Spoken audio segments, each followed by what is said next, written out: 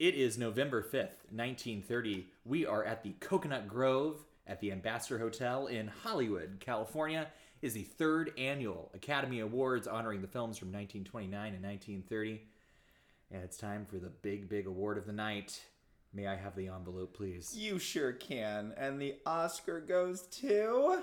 All Quiet on the Western Front. Whoa. Man. Wowza. I'm surprised. Had no idea. Are you shocked? I feel like looking at the list of nominees for Best Picture this year, there's really... nothing else really makes sense. You know what I mean? I mean, once you see that... We're going to talk more about this movie. Yes. But once you see this movie... I gotta say, this is one of the first Best Picture winners where I could say this is competitive in any year. In any year. It holds up, and it is really... It's a great movie. It's like the war film to really kind of, I don't know, start all war movies. It's really... I think it's honestly... it's better than most war movies. It is way better. I mean, certainly better than Wings was, but honestly, I feel like Wings is still a silent film. It is still kind of, knocked down a peg or two because it just can't do things that All Quiet could with sound and dialogue and performance, It's just in a different place altogether. But it's a level above. Before we get there, let's talk a little bit about the Coconut Grove. We're back. We're back at the Coconut Grove, so which glad. You all learned so much about the Coconut Grove last week. This is the year where I feel like the Academy really starts to feel like this feels like the Oscars. We get it. The name Oscars not there yet. Not yet. But this starts to feel like, okay, this is what the Academy Awards is. Though this is the first year that they vote. The members of the Academy vote. It is not done by like a panel of judges or something. Did it the first couple of years.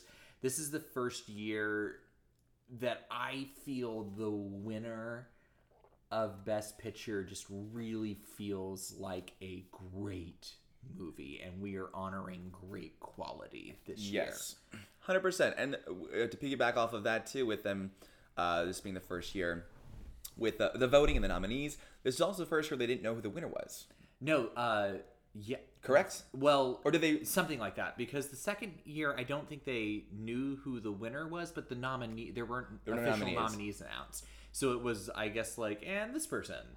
So this is the first year that there are nominees, and then they... But they still released the winners in, like, the papers, right? Isn't that what it was? Because there were some nominees who would read the papers, realize they didn't win, and they wouldn't go. There was what it was is the winners were released to the papers before the ceremony so that they could be in the evening editions. Correct. But so theoretically, someone could find out if they had an N. But there was one year, which is the big year, 1939. We'll get to that year, and it's a big one.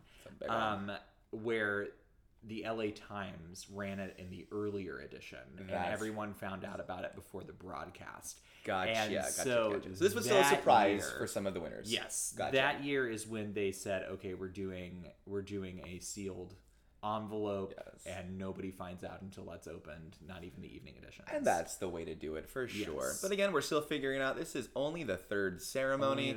But a lot of things are clicking into place even by this ceremony. Yes. This is the first time, we'll talk a lot about All Quiet on the Western Front, but this is the first time that there is a picture-director combo win. Yes, both won for the same film. Which is going to be a tradition that always happens. Almost always happens. Although not so much in recent years. I feel like that's kind of going away now. We're giving picture and director to different movies a lot more recently. It is. Well, I wonder if having more picture nominees, which has been the case for the last few years, has to do with that. Although this year it went. This year it did, yeah. Green Book did, but last year... Or wait, no, Green Book did not. It didn't win Best Director. Not Best Director. What it was picture. Director went to Alfonso Cuarón. Oh, that's right. It went to Roma. To Roma. Last year, Shape of Water. That was Guillermo del Toro. Oh my gosh. The other night, I went to this midnight screening of this movie I'd never heard of called Getting Straight, which was about A Cry for Help. No, it was like this counterculture student protest movie with Elliot Gould and Candice Bergen, and it was from 1970. Oh. And it was a midnight screening, and Elliot Gould was there. No way. Yeah, and so was Guillermo del Toro. Just randomly. Just the two of them sitting in the back seat of the New Beverly Theater in Hollywood. Are they going to do a movie together? No, I don't know. I can't imagine, but no, but Elliot Gould, like, it was a midnight screening, so he literally just came up and said, like, thanks everybody for being here. Let's watch the movie. And then he sat and watched it. Movie. Oh my gosh. So I've seen Guillermo del Toro was the last picture director. His movie Shape of Water combo. But then the year before that, Moonlight and La La Land split. So there have been a lot of splits recently. Yeah. But this is the first traditionally speaking, it does not. The picture director combo, percentage wise, is usually the way it goes. Usually paired together. This is also, interestingly, Norma Shearer and Douglas Shearer. Oh yes. A brother and sister. Norma Shearer was one of the big stars of the late silent, early sound era. She was one of the most successful transition. Probably because she was married to a pretty important person. It really does help that she was married to the head of production at MGM, Irving Thalberg. Yeah, that would play a big part in your career. Who makes me feel like I've accomplished nothing in my life, because he was like 30, less than 30 years old, and he was in his 20s, head of production at MGM, and just doing the most. He's so ahead of me in life, I don't even want to talk about it. But Douglas Shearer was her brother, and he was a sound guy at MGM as well, and he won an Oscar for Best Sound Recording for a movie called The Big House. The Big House, which was also a war film, correct? And nominated for Best Picture as well. Was it? Or was it a prison movie? Was it a prison movie? I don't know. The Big House seems to... Oh, it is. You're so right. Although Frances Marion, who is one of the big female writers in history, won best writing. Oh, I love that. Yeah, again, The Big House, which is a prison movie. Which is why I mentioned the prison. We're all learning today. You know how people say I'm going to the Big House, and they're not talking about the battlefield. I don't know about the front. Oh, that's called All Quiet on the Western Front. I don't know where you got that, but hold on. I'm trying to find Frances Marion because I want to make sure I get this correct. That it's a man or a woman? That it's a man or a woman, because I may have... Ooh, just Google The Big House and then go to the writer. Oh, you're so smart. Haha. Yes, we do have The Big Smith also works. I don't know. I am going a little crazy. Yes, The Big House. And written by Frances Marion, who, yes, was... Oh, there she is. Oh, and she's so cute. Yes, she was the first writer to win 2 Academy Awards. She began working for the female filmmaker Lois Weber, who was one of the most influential silent filmmakers of the early sound day, who was also a prominent woman in early film. And she wrote a lot for Mary Pickford, and then eventually did make the transition to sound movies, which was not something a lot of people were able to do. And she wrote a lot of early sound films, including Camille, The Champ, which is another Oscar winner for Best Wallace Story. Beery. And she wrote Anna Christie, which is, if I'm not mistaken, Greta Garbo's first sound film. Yeah. So her first Oscar nomination as well. And her first Oscar nom. So, although I will say, I do love, this year is very interesting as well, because this was still during a time when actors were still nominated for sometimes multiple performances. And this was a year where Greta Garbo was one of them. She was nominated for both Anna Christie and Romance. But also Norma Shearer was also nominated for 2. The Divorcee, which is what she won for. But also for Their Own Desire. Which I will say that there is a difference here, as in last year, Janet Gaynor won for multiple performances. This year, you're nominated for multiple performances, and Norma Shearer won for The Divorcee. Right. Interesting, also, like, 1930 really is the beginning of a period that is very fabled amongst classic film fans as the pre-code period. Right. Because from 1930 is when they started to really crack down on the content. No more naughty business. No more naughty business. And so there was a list of rules of things that you could and could not have in movies written, but it was not enforced until mid-1934. Right. And so there's a lot of risque things that happened in the period before the code was strictly enforced. And The Divorcee is one of those movies where you have a woman who becomes a woman of affairs, and there's a lot of implied sexuality, and it is a very sexual performance. Now, typically these movies have these liberated women who then go straight at the very end of the film. Right. But for most of the movie, they are doing things that you don't see women do. Right, they wouldn't be considered a good later. role model. No, they get to do this. They just have to go back to their husband at the end. Which isn't that just so silly? It's like, why not? She's a woman. If she wants to bounce around and have a lot of sex, let her. You know what? We can watch that. We would enjoy watching that, but that doesn't come till later. We don't get to do that with women till right. a little bit later. We're still a little pre-code right now, so yeah, a lot of the films are a bit more on the risque side. The top nominee this year was a movie called The Love Parade. It got six nominations, but no wins. And that happens a lot, actually. Sometimes movies are nominated for 11, 12 Oscars, and they win 0. Color Purple. Color Purple, yes. Is a famous example. The Turning Point. The Turning Point. Yes.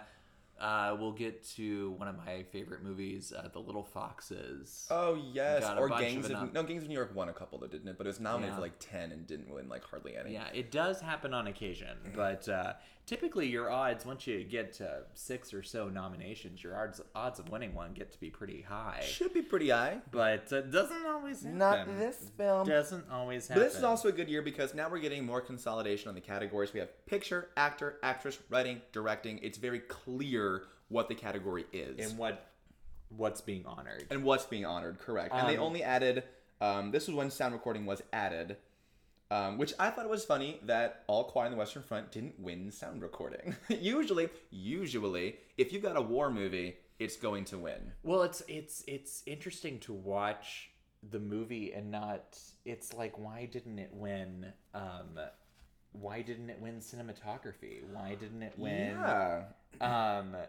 But it only won 2. It won Outstanding Production, which was the name of the award at the time. It eventually becomes Best Picture. It went through various names. And it won Best Director for Louis Milestone, who was the first person to win more than one Oscar. Because in the first ceremony, he won Best Director for a comedy feature. But that award went away after the first year. But he did become the first multi-Academy Award winner. And I will say, much deserved. This movie is filmed so brilliantly. Like, just watching this movie in comparison to last week's movie, The Broadway Melody, both sound films, but you can already tell how much more they have figured out. It's only been a year. And we have camera movement. We've got some great shots. You know what I mean? Like these large aerial shots, these crane movements that are coming down, pulling in and out. We have focus. We have almost at the beginning everything of the movie, they have that shot where it's showing all these people in the street because the war is beginning. Yeah. And they pull into a classroom. Yes. And the thing that amazes me about that is that you got they're actually outside, they're actually inside. You got 2 completely different lighting setups that you're dealing with here. Yes. And somehow they move from the harsh sunlight to the much different indoor lighting into like the shot just goes on for a while. And it's where it's like with this movie, they have now figured out that you can tell a story not only with words and dialogue, act and performance, but you can also tell part of the story with the way you move the camera and how you set up a shot, which is why, cinematography becomes such an important Oscar category. It is an art form in itself, and I feel like when we compare the camera movement of this film to the ones in the past, especially the Broadway Melody, we are just going to harp on that film the entire time. I feel that poor movie. It's just god awful. I start to feel bad for it. I don't want to dislike it as much as I do. I just don't like it. But what are you going to do? That has like 0 skill with the camera, where now we really feel everything moves. And you know what? I feel like that is when it's, when you watch a movie and you're like, wow, this movie felt like it was 3 hours long because the camera work is terrible. Yeah. This All Quiet is like 2 hours and 15 minutes, it moves. didn't feel that long. I watched it in one sitting, and it was wonderful. Okay. Well, first of all, let's. The movie is about the main character is played by Lou Ayres. Yes. Who I thought was interesting. He marries Ginger Rogers in real life for and a while. Go him. She has a few husbands. Yeah, that sounds right. But he ends up having, like, while he's never like a huge, I mean, like, he's a star at one point in time, but while he's not one of the more remembered people, he does have a career that goes on for quite a while. Eventually playing like supporting parts in TV shows and movies. But he plays a young German. This takes place from Germany's perspective of World War I, who go enlist in the war in a clip that you and I are both very familiar with. Yes. I wonder what you're going to do. I'll go. That's a clip that's in a Oscar montage that you can play as a tour guide at Universal Studios. So this was Universal's first Best Picture win. It is Universal's first Best Picture win. Doesn't have another one for a while. Quite a while. Yeah. And the next one's kind of co-opted because it's a British production. Correct, but we that Universal distributed. We will take the rights. But this one's actually made. Interesting, like this one is not. This one's made here in California. A lot of it's done on the back lot. A lot of it's done there, yeah. And it just looks so good. Anyway, but they're in Germany. They go to war. We go with them as they go to the front for the first times, and we have all these side characters, and some of them die and some of them live, and we watch as our main character experiences death, experiences wounded. He gets wounded at one point in time, watches as a friend of his gets a leg amputated, and eventually dies. Yeah, it's we follow this kid. He is a kid essentially who has been told that serving your country in war is the greatest, most heroic thing you can do. And these people at the home front are talking about it that way. Yes, and when he finally gets there, he realizes how terrible it is and how he's been lied to. And that's kind of why this is a really great example of what do they call it? Like a war film that's not glamorizing war. You know what I mean? It's this is very different from Wings. An anti-war film, I didn't essentially. feel like Wings was necessarily like rah-rah. I mean, like, it has some rah-rah moments, but I thought like ultimately it ends on a place where it's like a little... And Wings is more about the friendship, the brotherhood of war. Whereas All Quiet on the Western Front is like, we need to not have war. Look at how horrible it is. This movie is one of the most anti-war movies I have ever seen. Absolutely. And I don't understand how we have war with this film existing. How in the hell? But you know why? Because it was banned from so many countries for so long because it didn't speak of, patriotism. No. I mean, they couldn't even show it in Germany for decades. And it just gets which worse makes sense. and worse and worse. One of the best periods of the movie, and the movie it's just so good, but there's a period where in the like valor and heat of the moment, Lou Ayres' character Paul stabs a Frenchman. Yes. He stabs a Frenchman in the trenches, and then he immediately feels so remorseful that he stays with the guy until he dies. Because he pulls out and his he wallet. tries to get him to live, but yes. he begs with him to not die because he feels so much guilt. Totally, and he pulls out the man's wallet and sees a picture of him and his family, and he realizes, oh, this is just another person. Yeah. We are people. Why Killing are we hurting each other? Yeah. And that is the reason why countries were very afraid of it. It spoke very obviously against war. And I will say this, I was doing some research about this movie when it did actually have the very limited runtime in Germany that it did. People were so horrible to the film. When it did play in Germany, people were setting off stink bombs outside the theater. They were throwing sneezing powder inside, and they were even releasing mice and rats into the theaters to get people to leave. It's interesting. There's a scene in the movie where there's a rat infestation, and the place they're hiding out, smack them with pots and pans. I mean, but that's one interesting thing about this movie. It shows all these things that you don't think about. about like a rat infestation happening in some of the place that they hide out. You spend a lot of time in the dugouts. Yes. In the trenches. Because a lot of wartime is just waiting. You're like waiting to die, which is what they all realize. There's really no victory in war, you know? Yeah. Everybody loses. I'm watching this really interesting documentary. I sent you the links to it. It's called Hollywood, and it deals with the early silent era, how Hollywood kind of developed over the 1920s. And they have an episode on different topics, and there's an episode on war movies. And they end with All Quiet on the Western Front, because All Quiet on the Western Front was also released as a silent film, right? As well as a sound movie. And the director is interviewed in this, Louis Milestone, and it's like a 1970s interview with him. And he talks about how there's a scene where they're going into the woods to face the war before a big battle happens. And he was like, how can I do this that's different from other films? And so he set up a metronome, I believe it's called. And he had someone do a huge drum beat to that while they were filming. And he had everybody move on that beat. So everybody's in unison.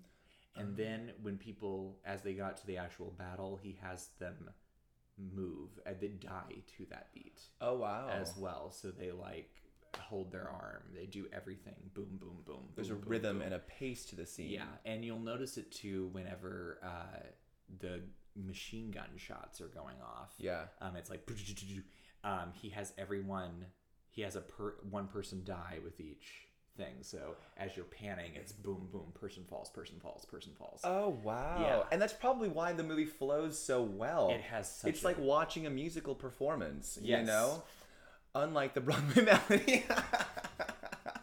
What I think is really cool too, I was reading an interview done by Spielberg, and Spielberg talks about this film when he was doing Saving Private Ryan. Yeah. You know, which is now considered the greatest war movie of all time, especially the first 25 minutes with the beach. And he said that he took a lot of inspiration from the sequences of All Quiet because it is really intense. Yeah. You see people die. I mean, there's a scene where a bomb blows up as a guy's reaching for the fence, and when the smoke clears, it's just his two arms on the fence now because his body's been blown to bits. Like, it is really, really violent. And you can absolutely see where Spielberg saw that and said, oh, we can show this.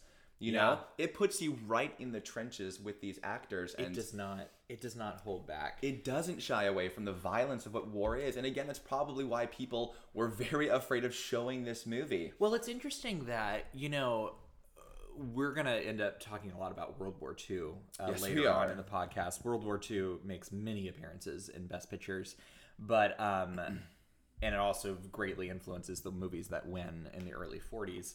But the America was a pacifist country in the early part of World War II, and they didn't want to get involved.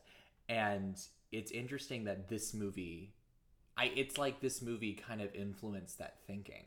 You know what I'm saying? Yeah. Because I mean, like, if you watch this movie, it's very, I'm glad that I'm over 30 and no longer draftable because, you know, not if they instated the draft. Oh my gosh. I would freak out. I would. It's insane. It's very clear what the stance of this movie is. And they talk about it at one point. Yes. The characters have a whole discussion about and why are we doing this? Totally. They're like, oh, I'm not offended by what happened. You know what I mean? It's like, it's also interesting because this isn't told from an American perspective. This is from the Germans. Yeah, and I think that's part of the effectiveness. It's an American movie made about the opposite side. Correct. Yes. And it's like, oh wow, everyone feels this way. You know, this isn't just America saying, oh, war is bad. No. Even the opposing forces think it's terrible too. Well, I mean, it's you know, whenever he's the times that they go to the hospital, whenever his friend has the leg amputated, and he's going to die, but the doctor doesn't even care. Yeah, because it's just not worth it, and you can see his fatigue and he's grown embittered over the whole situation, and he doesn't even care anymore. He's desensitized to the whole thing. Especially when he comes back from his leave, when he goes home for a hot minute, He then comes back, and he's like introduced to all of the new soldiers who are just fresh out of high school, and they're so young. One and of them so says they're gung-ho. 16, Yeah. but like they did a great job casting those roles because they are markedly younger Yes, than they look the like other soldiers babies. we've been seeing. And you realize, you've gone on this journey with this character as well, and you're realizing what he's realizing, that this isn't going to stop, and they're just going to keep bringing in more and more people, and they're going to continue to tell these young boys that fighting for your country, it's worth it. Yeah. And he's there to tell them it's not. And that's like when he goes to the home front, he ends up leaving his leave early. Yeah. Because he just can't stand being around people who think that war is something worth victorious. fighting for. Exactly. It shows that brotherhood that's in Wings in a completely different way. The brotherhood is the bond over what horrific stuff is happening. Exactly. It's not a bond over What they're having to victory do. and, fighting for a cause. The bond is what happens because you are all so terrified of dying that all you have is each other. There's a lot of they're dealing with so much. There's PTSD, there's everything. And it's just amazing to me that this movie came out in 1930 because this feels so modern in so many ways. So modern. The approach to the subject is so ahead of its time. Absolutely. And it's tragic because it makes sense because, even since 1930, there's been plenty of war since then, and literally nothing has changed. Oh, the worst is yet to come. The worst as far as war goes. Oh my God, just wait till the 70s. It's so unfortunate that's like we have all these great anti-war films and people stand behind them, but it doesn't stop war from happening. And it gets this attention, and it becomes a box office hit, and it becomes an Academy Award winner. Yeah. But it doesn't matter. It's not going to make it stop, and that's tragic. And I feel like that's kind of one of the messages as well. It's like it's going to keep happening, And I mean, this movie, it's not like this movie's been forgotten about either because it's, as you mentioned, Steven Spielberg talks about as an inspiration. Lots of different. This is one of those movies that you'll see people like him talk about a lot. It also was number 54 on the first American Film Institute Top 100 list. Yeah. It dropped off the 2007 redo of the list. The 10-year anniversary? I mean, like, how? How does this I don't know how. This movie should not be forgotten about. And it was one of the first films, second year of the National Film Registry, was one of the 25 films. But it was kept on AFI's 10 top 10 of epic films. Yes, it was number 7. Number 7 on of that list. their 10 best epic movies of all time. And it won the Photoplay Medal of Honor in 1930. Very prestigious. And the 1931 Cinema Jupo Award for Best Foreign Language Film. Okay. Whatever that was. Wonderful. And it's also sitting at 100% fresh on Rotten Tomatoes. Yeah, one of the small collection of movies to actually achieve that. And if that doesn't tell you it's a good movie. It's wonderful. The battle scenes are so...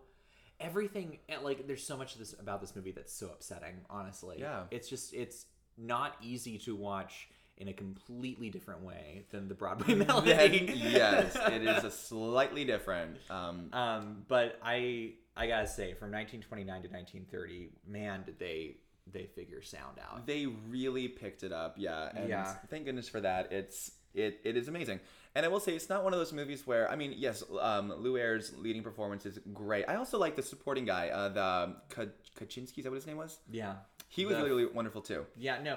I mean, like, and there aren't really bad performances in the film, but it's not about the performance. It's not about the performances, which also makes sense too. This is also one of the. It's not about the women. There's very few of them. Very few. Just those 3 little girls. But it's like sometimes when you think of like a Best Picture film, you think it's going to have multiple nominations and at least one in an acting category. But this is kind of one of those examples where this movie didn't have acting nominations. No one really. It wasn't about that. It's not about. It's just very interestingly. It works very well as a cohesive whole, but there isn't really... The movie itself is just the standout. I don't know how else to explain it. Yeah, it is. And that's why when you consider the Best Picture categories, Best Production, everything works in this movie, which is why it deserves to win Best Picture. Yeah. This is one of my favorite wins. Yes, it's so solid across the board. Such a good movie. Yeah. This is one that I completely get behind. I don't care what else was nominated. This is the win. The Big House. Yeah, not a war film. Not a war film. This is when Disraeli won. George Arliss won for Best Actor George Arliss was a very respected actor in his Yes. time. Had been a theatrical actor, was a big movie star. He was much older at this point, but interestingly, he's the person who ultimately gives the big break to Bette Davis. Yeah. Betty Davis is Goodness. my favorite actress. I have a Understandably. poster on my wall. Living for and dead? Dead Ringer. Yes. She's the queen. Okay, She's I my love queen. She was brought over for Universal, which we've been talking about, under contract for them, and did 6 movies, a couple for Universal, a couple loan outs, and then she was going to go back to New York. And then George Arliss saw her in a movie. I forget which movie he saw her in, but he ended up calling her and saying, I really want you for this movie that I'm going to make, which was, she makes 2 with him. One of them's called The Rich Are Always With Us. The other one is called, The Man Who Played God. Oh. And he wants her for that movie. And she makes that movie for First National Pictures, which is at that point a division of Warner Brothers, because it's Warner Brothers First National. And then after she makes that movie, Warner Brothers gives her a contract, and the rest is history. The rest is Oscar history, which we will definitely be talking about Betty later on. We sure will. She's in a Best Picture winner. She wins a couple of Oscars. And she's amazing. She is truly the queen. All right. Well, next week, here we go. This is another one. I don't know. This is Yeah. another potential rough one. This will be fun though. So next week we're going to talk about Cimarron, which is going to be the first Western to win Best Picture. Yes. It's the the first Western to win Best Picture. Mm-hmm. It is the only thing I really know about it, or the things that I know about it, having never seen it. I know that it's one of the first movies of an actress who never won an Oscar but got a lot of nominations. Irene Dunne, yes. who is one of my favorite actresses, actually. So I'm looking forward to seeing her. Me too. I know that it's about going out west. Yes. And I know that there's apparently a lot of racism. Yes, I feel like this is going to be a movie As that's in- very dated. Not Guess Who's Coming to Dinner dealing with racism. I mean, as in, it's racist. It's a racist movie. It's a racist film, which is probably why people don't really talk about it. Probably so. But we're going to watch it. But we are going to watch it, and we're going to tell you what we think and try to figure out exactly why Cimarron won Best Picture. And my guess is, when we talk about films of this time period, we talked last week about Broadway Melody being the first musical, which is probably why it won Best Picture. Mm-hmm. This being, not the first Western, but probably the first Western to incorporate the Western look that we know and recognize now. Yes. That is my guess. Haven't seen it. I'm hoping that's the reason. I mean, I'm feeling a lot of these early ones are going to be just movies that are very influential. Correct. And and they end up winning for that. Would be my guess. So yeah, I'm curious. I'm looking forward to it. Yeah. Okay, so next week we'll be with you talking about Cimarron. I can't wait. I know I'm looking forward to it. Have a good week.